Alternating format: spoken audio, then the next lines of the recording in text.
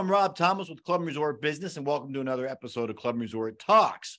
Today's episode is sponsored by Club Essential. Club Essential enables club leaders to accelerate extraordinary experiences through membership and club management solutions built on a mobile-first platform for country clubs, golf clubs, city clubs, yacht clubs, and other private clubs. From member loyalty to geolocation marketing to back-end operational processes, the Club Essential suite helps clubs efficiently attract, engage, and retain their members. Learn more at clubessential.com. Now that we got that, hey, let's introduce you to Phil Keren, our senior editor. Phil, how's it going? Good. Doing well, Rob. How are you? I'm doing terrific. Hey, real quick, big news of the week was Liv and the PGA. The battle's over, right? Right. Or maybe it's just begun. We don't know yet. The details are still coming through. I guess it's not a merger, but there is some kind of an agreement now in place. So what do you think about the whole situation?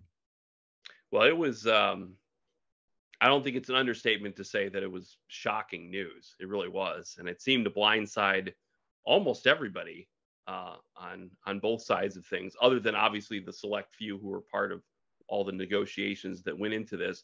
And yes, you're right. I was noticing that too in the news that I know a lot of news outlets called it a merger, but it's more, as I saw in a story actually from CNN, they were saying it's actually more of a partnership and creating a new commercial entity, which of course both tours would fall under. So yeah, it was shocking news this week and really blindsided everybody. I'm going to hold judgment on how it's going to work for both tours, because I'm curious to see how that works. And as somebody who has followed the PGA Tour since I was a child, I'm interested to see what happens with the PGA's events, the major tournaments. I'm assuming the major tournaments stick around and everything. And it looks like, too, we have sort of a path for the LIV players to be able to return to the PGA Tour if they wish, or to at least some PGA Tour events if they wish. Yeah, we'll see. Obviously, big news. I feel bad for some of the big names that stayed loyal to the PGA Tour. John Rahm. I mean, he was probably, and I know Hideki Matsuyama was offered a boatload of money, probably in excess of $150 million to go. He stayed, so he didn't get any of that money. Rory, the biggest name probably in golf right now, said he wasn't even offered because they probably knew that Rory was not going to go to LIV. So I guess the money's not there, but he really was kind of left hanging in the wind by the PGA Tour. And I felt a little bad for him after all he'd been through mentally and physically, but we'll see. You know, we covered in the past news about clubs losing members due to their association with LIV Golf. A number of the clubs, you know, that joined forces and hosted events, but you know, that I wonder if has it hurt or not, because golf's been such a boom. There's been waiting lists at clubs across the country. I don't know if, you know, those 5 members left and 5 more are waiting at the door to come in. So that's kind of one hurdle that our clubs have cleared now, which is a good thing for the industry, I suppose. Yes, I would think so. And I agree with you too, going back to what you were saying about, it was, I will say, yes, it was disappointing to see that it felt like the PGA Tour turned its back a little bit on some of their, you know, biggest names, if you will. As we know, Tiger Woods, of course, also had expressed his criticism of the LIV Tour. And well, of course, his was more, as we know, Tiger's never really been political. He talked about more in terms of the game of golf. You know, he had the comments about, oh, what's the point of practicing when, you know, with the LIV events, you don't have a cut. It's only 3 rounds, not 4 rounds, things like that.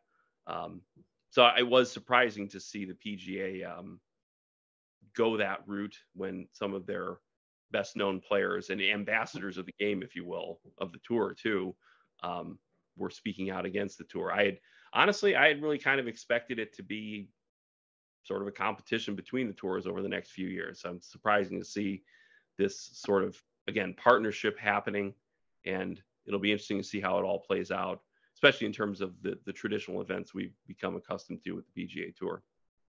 Yeah, you know, I enjoyed the watching the majors and seeing some of the live guys competing. Personal opinion, most of the live guys that left the PGA Tour weren't necessarily high on my list of likability. The Brookses, the Brysons, I'm not a big Cam Smith fan. A lot of those guys, just Patrick Reed, are not necessarily likable in my book. But now they're coming back, and I mean, obviously they're great golfers. The tour is better when everybody's playing, so I'm looking forward to seeing the next step, the next iteration. And I guess live golf. Greg Norman says it's not going anywhere. It's still going to be there. I don't know what form.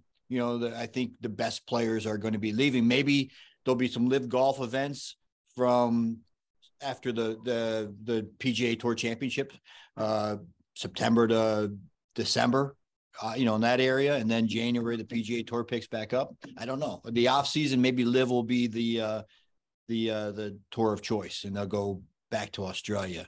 We know in Australia, December in Australia is beautiful, if not downright hot. It's certainly not like it is here in most of our countries. So I don't know. Interesting to see what's going on. It will be. Yeah, it will be because, the club, one last point on it, it'll be interesting to see what clubs decide to do. Because as you said, there were some clubs we saw where people were a little upset about a live tour event being hosted there.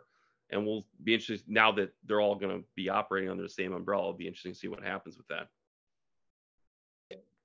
Let's get back into our little world, club world.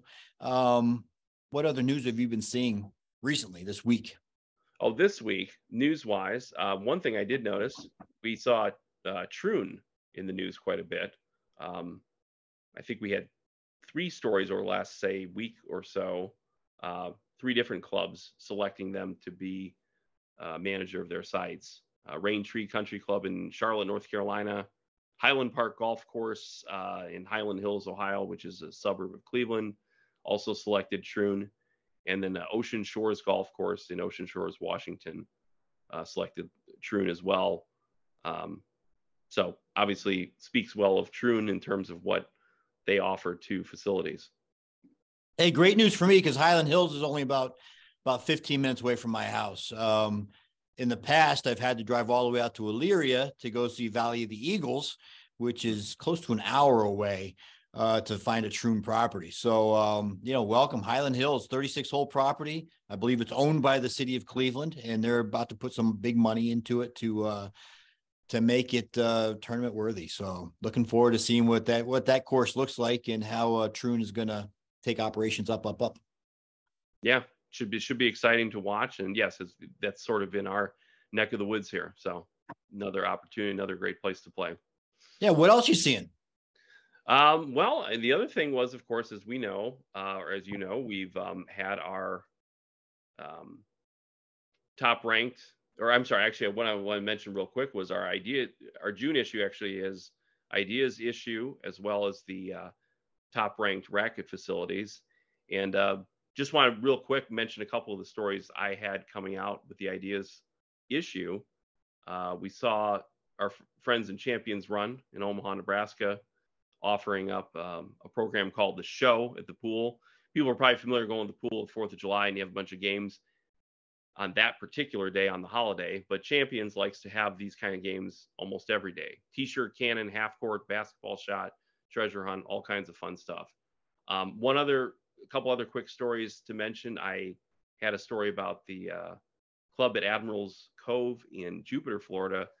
They decided to start having their employees do some service projects, which kind of served 2 purposes, allowed them to help the community and also form some stronger connections with their coworkers.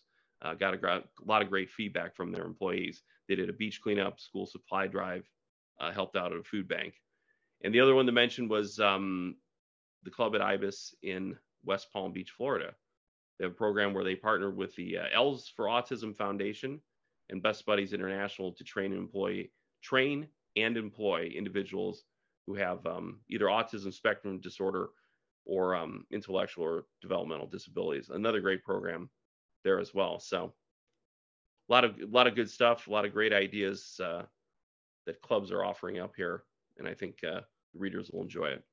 The ideas issue is always my favorite every year. So many of these things are so easy to implement. Zero upfront fees for a lot of these programs. Just get out there and do it. Some clubs can't afford a $40 million renovation or something along that line, but they can all afford to get out there in the community, help with the less fortunate. And we see that a lot. And I think it's underreported in a lot of ways that, country clubs, people think that country clubs are just for the elite, the rich, people who can afford it, right? But they do so much good, right on down to employing hundreds and hundreds of people that live in the community. And then to get out there and to help some young mothers maybe that needed some diapers. I know that was one of the things that the club was doing. You say some of the some physically challenged people out there, and the clubs are just doing so much, and it's so nice to report on all these things, these fun little projects that they're doing. Whether it's building boats for yacht clubs, these kids getting out there, see will it float, that kind of stuff. Champions Run, Ben Lorenzen does so much on a daily, weekly basis. That one time a year that we report on these things, boys, man, he piles them up. So we've got a lot. We have to say, hey, Ben, that's enough. We can't report on everything that you do because you do so much. But he's a rock star, and I love reporting on those things. Yeah, and then the key word with him is experience. They're trying to, there's 3 E's there: energy, excitement, experience, if you will. So that's what they're always trying to create with all those events. They're obviously very proud of their facilities, but they are trying to have something where, as he explained it to me once, they're trying to have some events happening where people get their phones out, take pictures, take videos, share it on social media. Then people want to say, hey, where were you? Oh, Champions Run. There you go. Yeah. Oh, yeah. They're big. Champions Run, Country Club of Virginia, Bayhead Yacht Club. Some of those clubs are just doing so much, and the idea issue could be cover to cover with them, but we try to sprinkle them out and share the wealth. But love the issue. Hey, before we get too far, you had a nice conversation about our top ranked program. Can you tell us a little bit about what our viewers and listeners can expect in our next segment? Absolutely. And that's the other thing from the June issue. We had our listing here of top ranked racket facilities. That was our one for this month here. And just to kind of run down, as I did before, top 5 ranked racket facilities are: number 5, Farmington Country Club in Charlottesville, Virginia. Number 4 is the Oaks Club in Osprey, Florida. Number 3 is Ballin Isles Country Club in Palm Beach Gardens, Florida. Coming in number 2 is Daniel Island Club in Daniel Island, South Carolina. And top spot, Rob, do you want to have a drum roll here?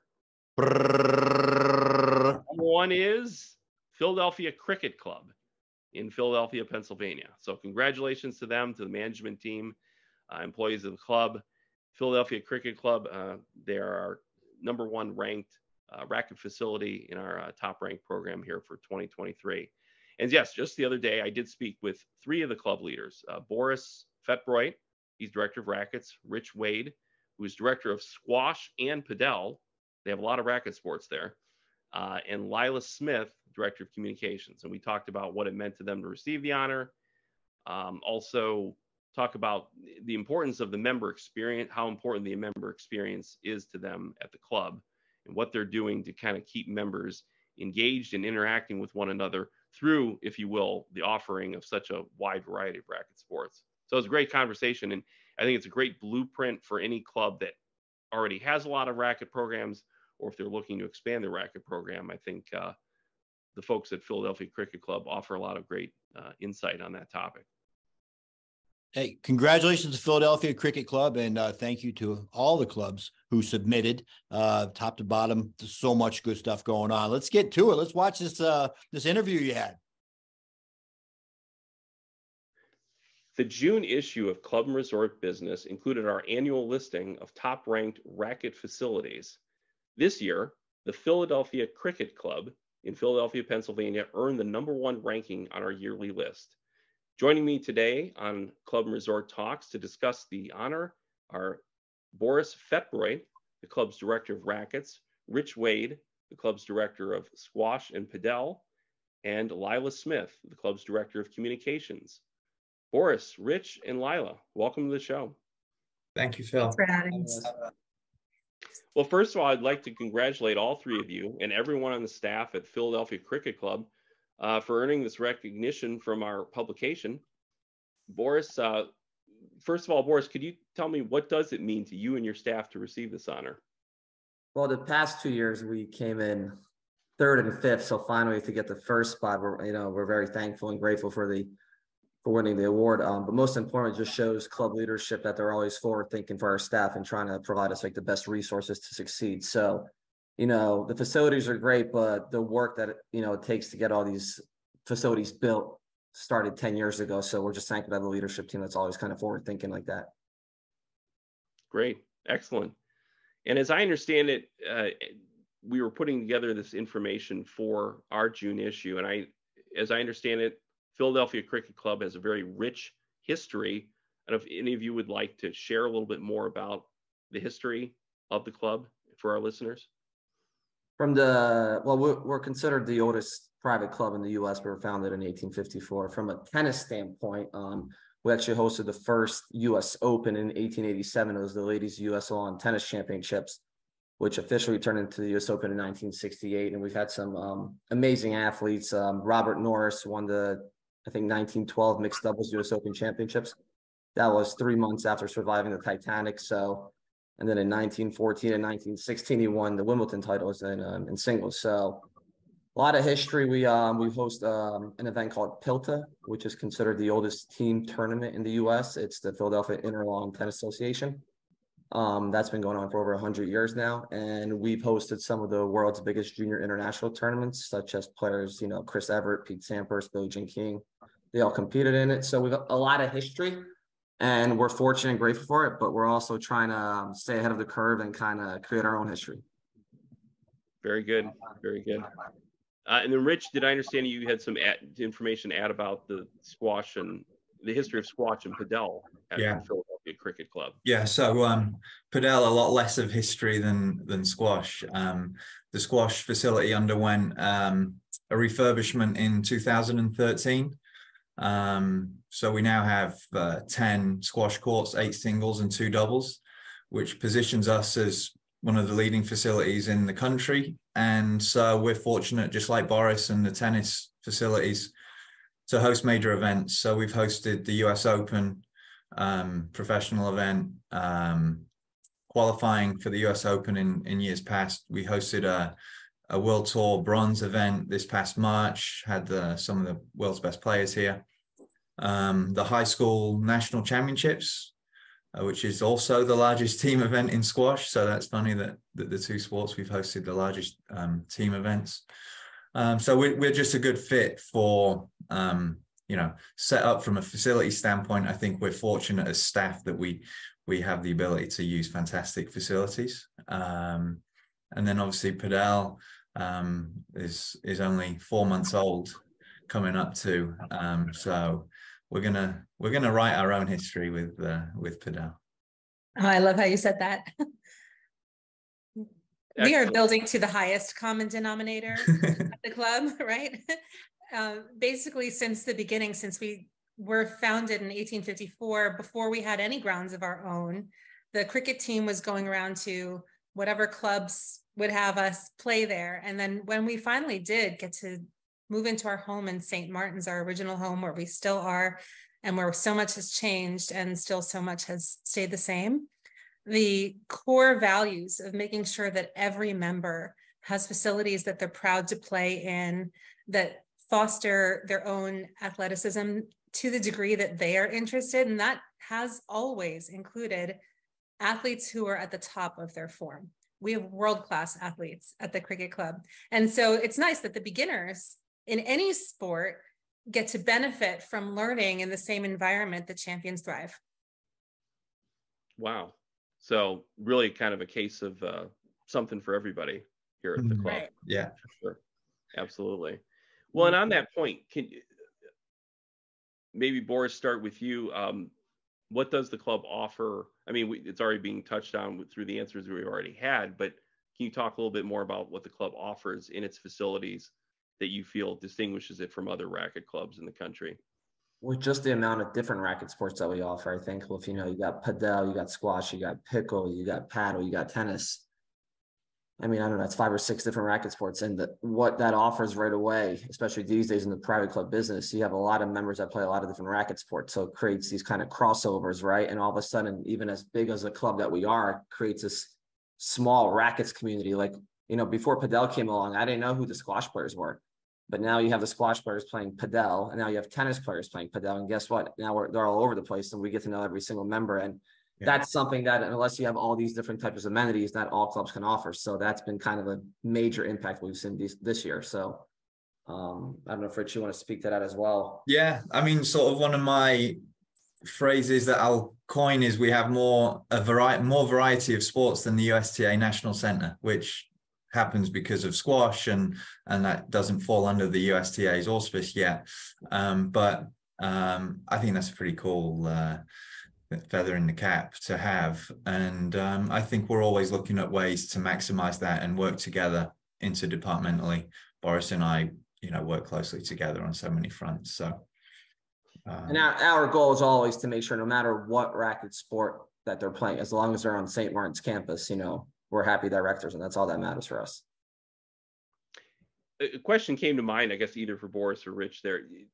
Are you finding then there is a lot of crossover among members? Do you have a lot of members playing 2-3 different racket sports at the club? Yeah, I mean, I'll touch on this in the sense that Padel is an outdoor sport at the club, and maybe there could have been an effort to put a covering over it or found a space to do an indoor version of the sport.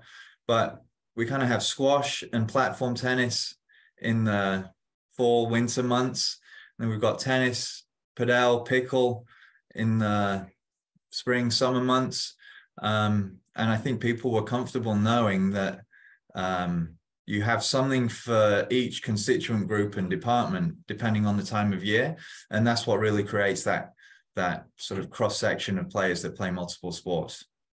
And I think we're finding more and more that it's not just like squash and padel. It's a lot of the squash players are now playing paddle, and they enjoy Boris's program out there. So more and more now, I think we're seeing that they're not just playing 1 or 2, they're actually playing multiple. I would say less than 10% of our membership, rackets membership, or play only one sport, one racket sport. You know, I've been always telling, like, the new industry these days in private clubs is, you know, the days of, oh, I'm a tennis player, tennis playing member are over. I'm a rackets playing member. And to be able to play paddle 6 months out of the year outside, which is like the only outdoor sport you can play in the winter, is a bonus. And then they play squash or they play padel. So the days of that single racket sport member are kind of pretty much gone. I think that's just something that happens when people join the club and meet people as well. Yeah. And, you know, in doing my own research when I came to the club and getting to know our programs, speaking with members was really insightful. You both know Kathy, who's quoted in the article, Kathy Tanner, who is VP of St. Martin's and the chair of the St. Martin's Sports Committee and the chair of the Paddle Committee at the time that we wrote the article. And something that she said to me that I thought was so cool was she came to the club thinking, oh, I'll play tennis. I love tennis. I only play tennis. And then someone dragged her out onto a paddle court, a platform tennis court, and that now look where she is. And then somebody else said, well, you've got to try Padel. And that's how it happens. These people talk to each other. They want to be there. They want to play with their friends, and they want to see what all the hype is about when there's something else going on. That's interesting. Talk maybe, Lila, a little bit about, or we kind of continue with that thought process about sort of what role the social aspect plays in getting members to try out different racket sports. Maybe extend on that a little bit. I think it's just what we're built to do on purpose, because so many people join the club for a social experience that happens to be, you know, athletic. And so when these athletic people come together, they want to meet people who are similarly minded. They want to meet other people who will challenge and push them to grow as athletes. And sometimes they just want to have a fun game. And it's really these gentlemen who match them up with the right kind of players for their skill level, for their mood at the moment, even personality by personality. And their teams as well are so expert at facilitating those social connections.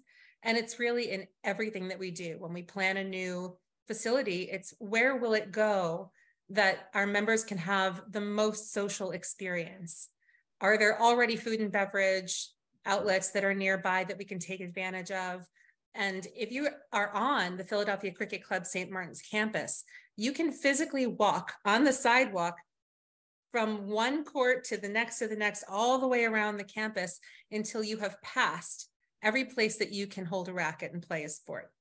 And you're going to run into people along the way. And I think it's just one of those things that you could think is an accident, but it's very much by design. We want that collision. We want the interaction. We want the engagement of, oh, I see you're off to go and play Padel. I just got off the court and now I'm going to play this thing. Those little moments of collision are by design. So people get to know each other and pull each other into new games. Yeah, can I just add quickly on one of those thoughts? So we have the main clubhouse and then 3 outlets where food and beverage is available. The pool, a paddle hut, and a squash, cafe, rackets terrace. When the thought of Padel originally came up, the secondary thought was the squash cafe used to close out of season. So that would be April through September. And one of the thoughts was, well, if we put Padel close to or adjacent to the squash building, we now also have a social space that will stay open all year round. So it wasn't just the fact that it was another sport that we could put on the campus. It was now we can have a social space year round, and the knock-on effect that has for professional staff and F&B staff. Mm-hmm. That makes sense. Interesting to hear that. And on that point, though, Rich, talking about Padel, which we know is still a very new racket sport, what are you doing in the club doing to get people interested in Padel? I mean, I imagine part of it just is a matter of educating people how the sport played, what the rules are, and everything. Maybe talk a little bit about what you're doing to draw members into that sport. Yeah. So, I mean, it was a negative that it took a long time to get here. Sort of, we knew a couple of years back that it was coming, and we just went through the process of getting approvals through township and so on. So while that took a while, it was also an opportunity for us to educate the membership before it was even here. So that created a buzz. We had anticipated spending a lot of time trying to sell the come learn to play and really super recreational and trying to convince people to come out there and play. I think it was happenstance. It was the end of the squash season, end of the paddle season, and the weather was getting a little nicer. And we've got these 4 brand new courts that everyone's been talking about for 2 years. We've had 850 different members participate in the last 3 months.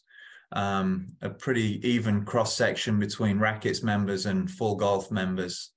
And we pivoted from having to sell this sport that we weren't sure that people were going to jump into to a very different type of programming, which is sort of, I wouldn't say sort of high level elite, but it was certainly, people wanted to play competitive matches. And so we transitioned quite quickly. So we've done some quite typical programming at all skill levels. We host our first member guest next week. So we've kind of we're up and running full throttle. It's never been in its infancy. So we're quite fortunate, I think, in that sense. To a point where we need more courts. Maybe two more courts would be great. So you have the quote unquote good problem at this point, right? We have a good problem. We had the same problem with paddle with 4 courts, and then they finally built 3 more to 7. So I see that coming with Padel the same way. Okay, very good. And Boris, for you, did you also? I know a few years ago during the pandemic, we were seeing sort of the explosion of pickleball. Did that happen at Philadelphia Cricket Club as well? Yeah, I wouldn't say to the same extent as it happened in Florida and other places, but I think the differences of being a club in the Northeast, we just have, like, for example, we have Padel, which is very big here. And it's not really played that much down in Florida or any states down south. But we went from about 4 years ago to 60, 70 pickleball players to around 350, 400 players right now. Which is great. We have 8 indoor courts on the 2 indoor hard tennis courts and 4 outdoor courts. But right now, what we're seeing with the addition of Padel, the pickle curve has kind of, I wouldn't say flatline, but it's not growing as fast as it was before. But now we're seeing more court time availability in the pickleball courts because more people are playing Padel or people are playing tennis. So it just opens up more kind of court space, but they're still playing a racket sport at St. Martin. So that's kind of where we are. Okay, very good. Just kind of question for everybody. What else? I mean, we've already been talking about all the different ways that the member experience is a great one at Philadelphia Cricket Club. But what else is being done? I assume it's sort of a constant process to continue to figure out ways to improve members' experiences. So for any of you, if you'd like to share some other ways in which that's going to be done as we're going down the road here.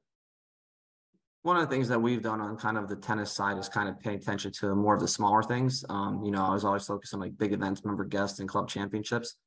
Right now, we kind of focus, just general plan is get people on the tennis court. So if there's a court, we do open play tennis. If there's only 3 people signed up for it, we do our best to, get a 4th player for that court. Just small things like that kind of has a big impact on our membership. Going that extra mile, it's very easy for me to say, hey, you only have 3 people. Sorry, we can't find a 4th, maybe we'll try another time, but we go to the last hour to make sure that court's filled. And members really, really are starting to appreciate that more often. And I think that's something that we're going to kind of do towards Padel and pickleball as well. So, okay, just paying attention to the small details. So at the end of the day, I think, we have great facilities. We have great F&B outlets by these great racket sports, and we have a staff that is motivated to program. And when you create that culture, for example, I know I can walk over to Padel tomorrow evening, and some people just walk over, they don't even have a court reserved. They just want to hang because they know there's going to be people there. And they just enjoy that culture. And it has nothing to do with if you're playing pickle or paddle. It's just creating that environment, wanting to be there. And we kind of have that across all racket sports. You also, both of you, Rich and Boris, have created with your teams this culture of feedback where you're always listening to member suggestions. And there's a real comfort level, I think, in emailing you or pulling you aside and asking you something, whether it's something that comes off as a complaint or something that comes off as a compliment. Either way, that's data. And our staff really values that data. And we do make every effort to quantify that data. It's easy to hear something and say, well, is this going to affect a decision we should make? Or is this just this one person's wish or desire? And so we do send out surveys. We're sending out member surveys this year again. We do this every couple of years to formalize that, but there really is an open line of communication with our staff so that members know they have advocates working on our team just to make sure that they have the best experience that they can be, and constantly refining what that looks like. Every idea is considered, every comment is considered. And I think you both do, along with your teams, an exceptional job of making that feedback from members such an integral part of your decision making. Like Rich, you mentioned briefly the pivot from maybe we'll need to do a lot of onboarding of people, come play Padel, come try it out. And then immediately you were able to pivot based on the usage data of the courts and seeing we are full right now as it is, and people watching what people were doing. What was that for you? What was that moment when you were like, we should just start a league? Was that someone's idea or request? Yeah, I mean, it was something that we were going to try and do in September, in all honesty, and the process was just sped up. Phil, just for reference, we created an internal box league. Our goal is to be industry leaders and not to be the only ones, right? We don't want to be the only club in the area to play Padel. That's pointless. But we've got a really competitive group of members. So we created an internal box league, not rocket science. I know a lot of places do it. We had a little over 200 people sign up and 70 teams in month 2 of the sport being played at the club. So that was just one of those things that you observe, and you can just feel that what the membership wanted was to jump right into something like that. So yeah, I had made a note about feedback, and I'd also thought about the ecosystem that we all have, because what we've done in squash is typically what we've always done in squash. So to get to see how Boris does something has made us adapt, and then vice versa. So and then not just internally, but then externally trying to steal great ideas from other people in our position. So not afraid to say that every good idea I've had has been someone else's. I think the key, I know it sounds so simple, but it's you have to do it, is just to listen to the members and what they're saying and what they want. And what's happened with the crossover, all these racket sports of different members playing different racket sports. Rich can come up to me and say, hey, this member wants to do this and that. And I can say, well, this member in this racket sports, wants to do this and that. And I can say if they're being logical, if it's a little bit out of the box. And based on that little small community that we have of understanding all our members, we kind of can come up with a decision that's best for the program. So that's kind of what's been working. Right.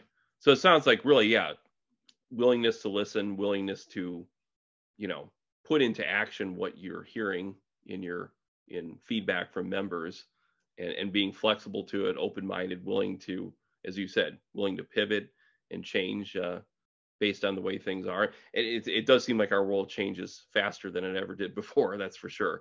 Probably the fast flow of information does that as well, I would imagine, for sure. Well, I do congratulate the three of you and your entire staff at the Philadelphia Cricket Club.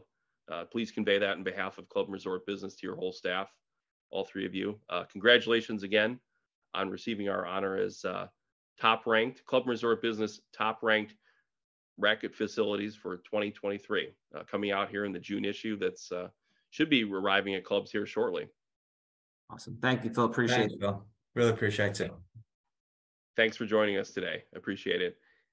And a reminder again to our listeners, visit Club and Resort Business for more news about the club and resort industry, and to see this episode and other episodes of Club and Resort Talks.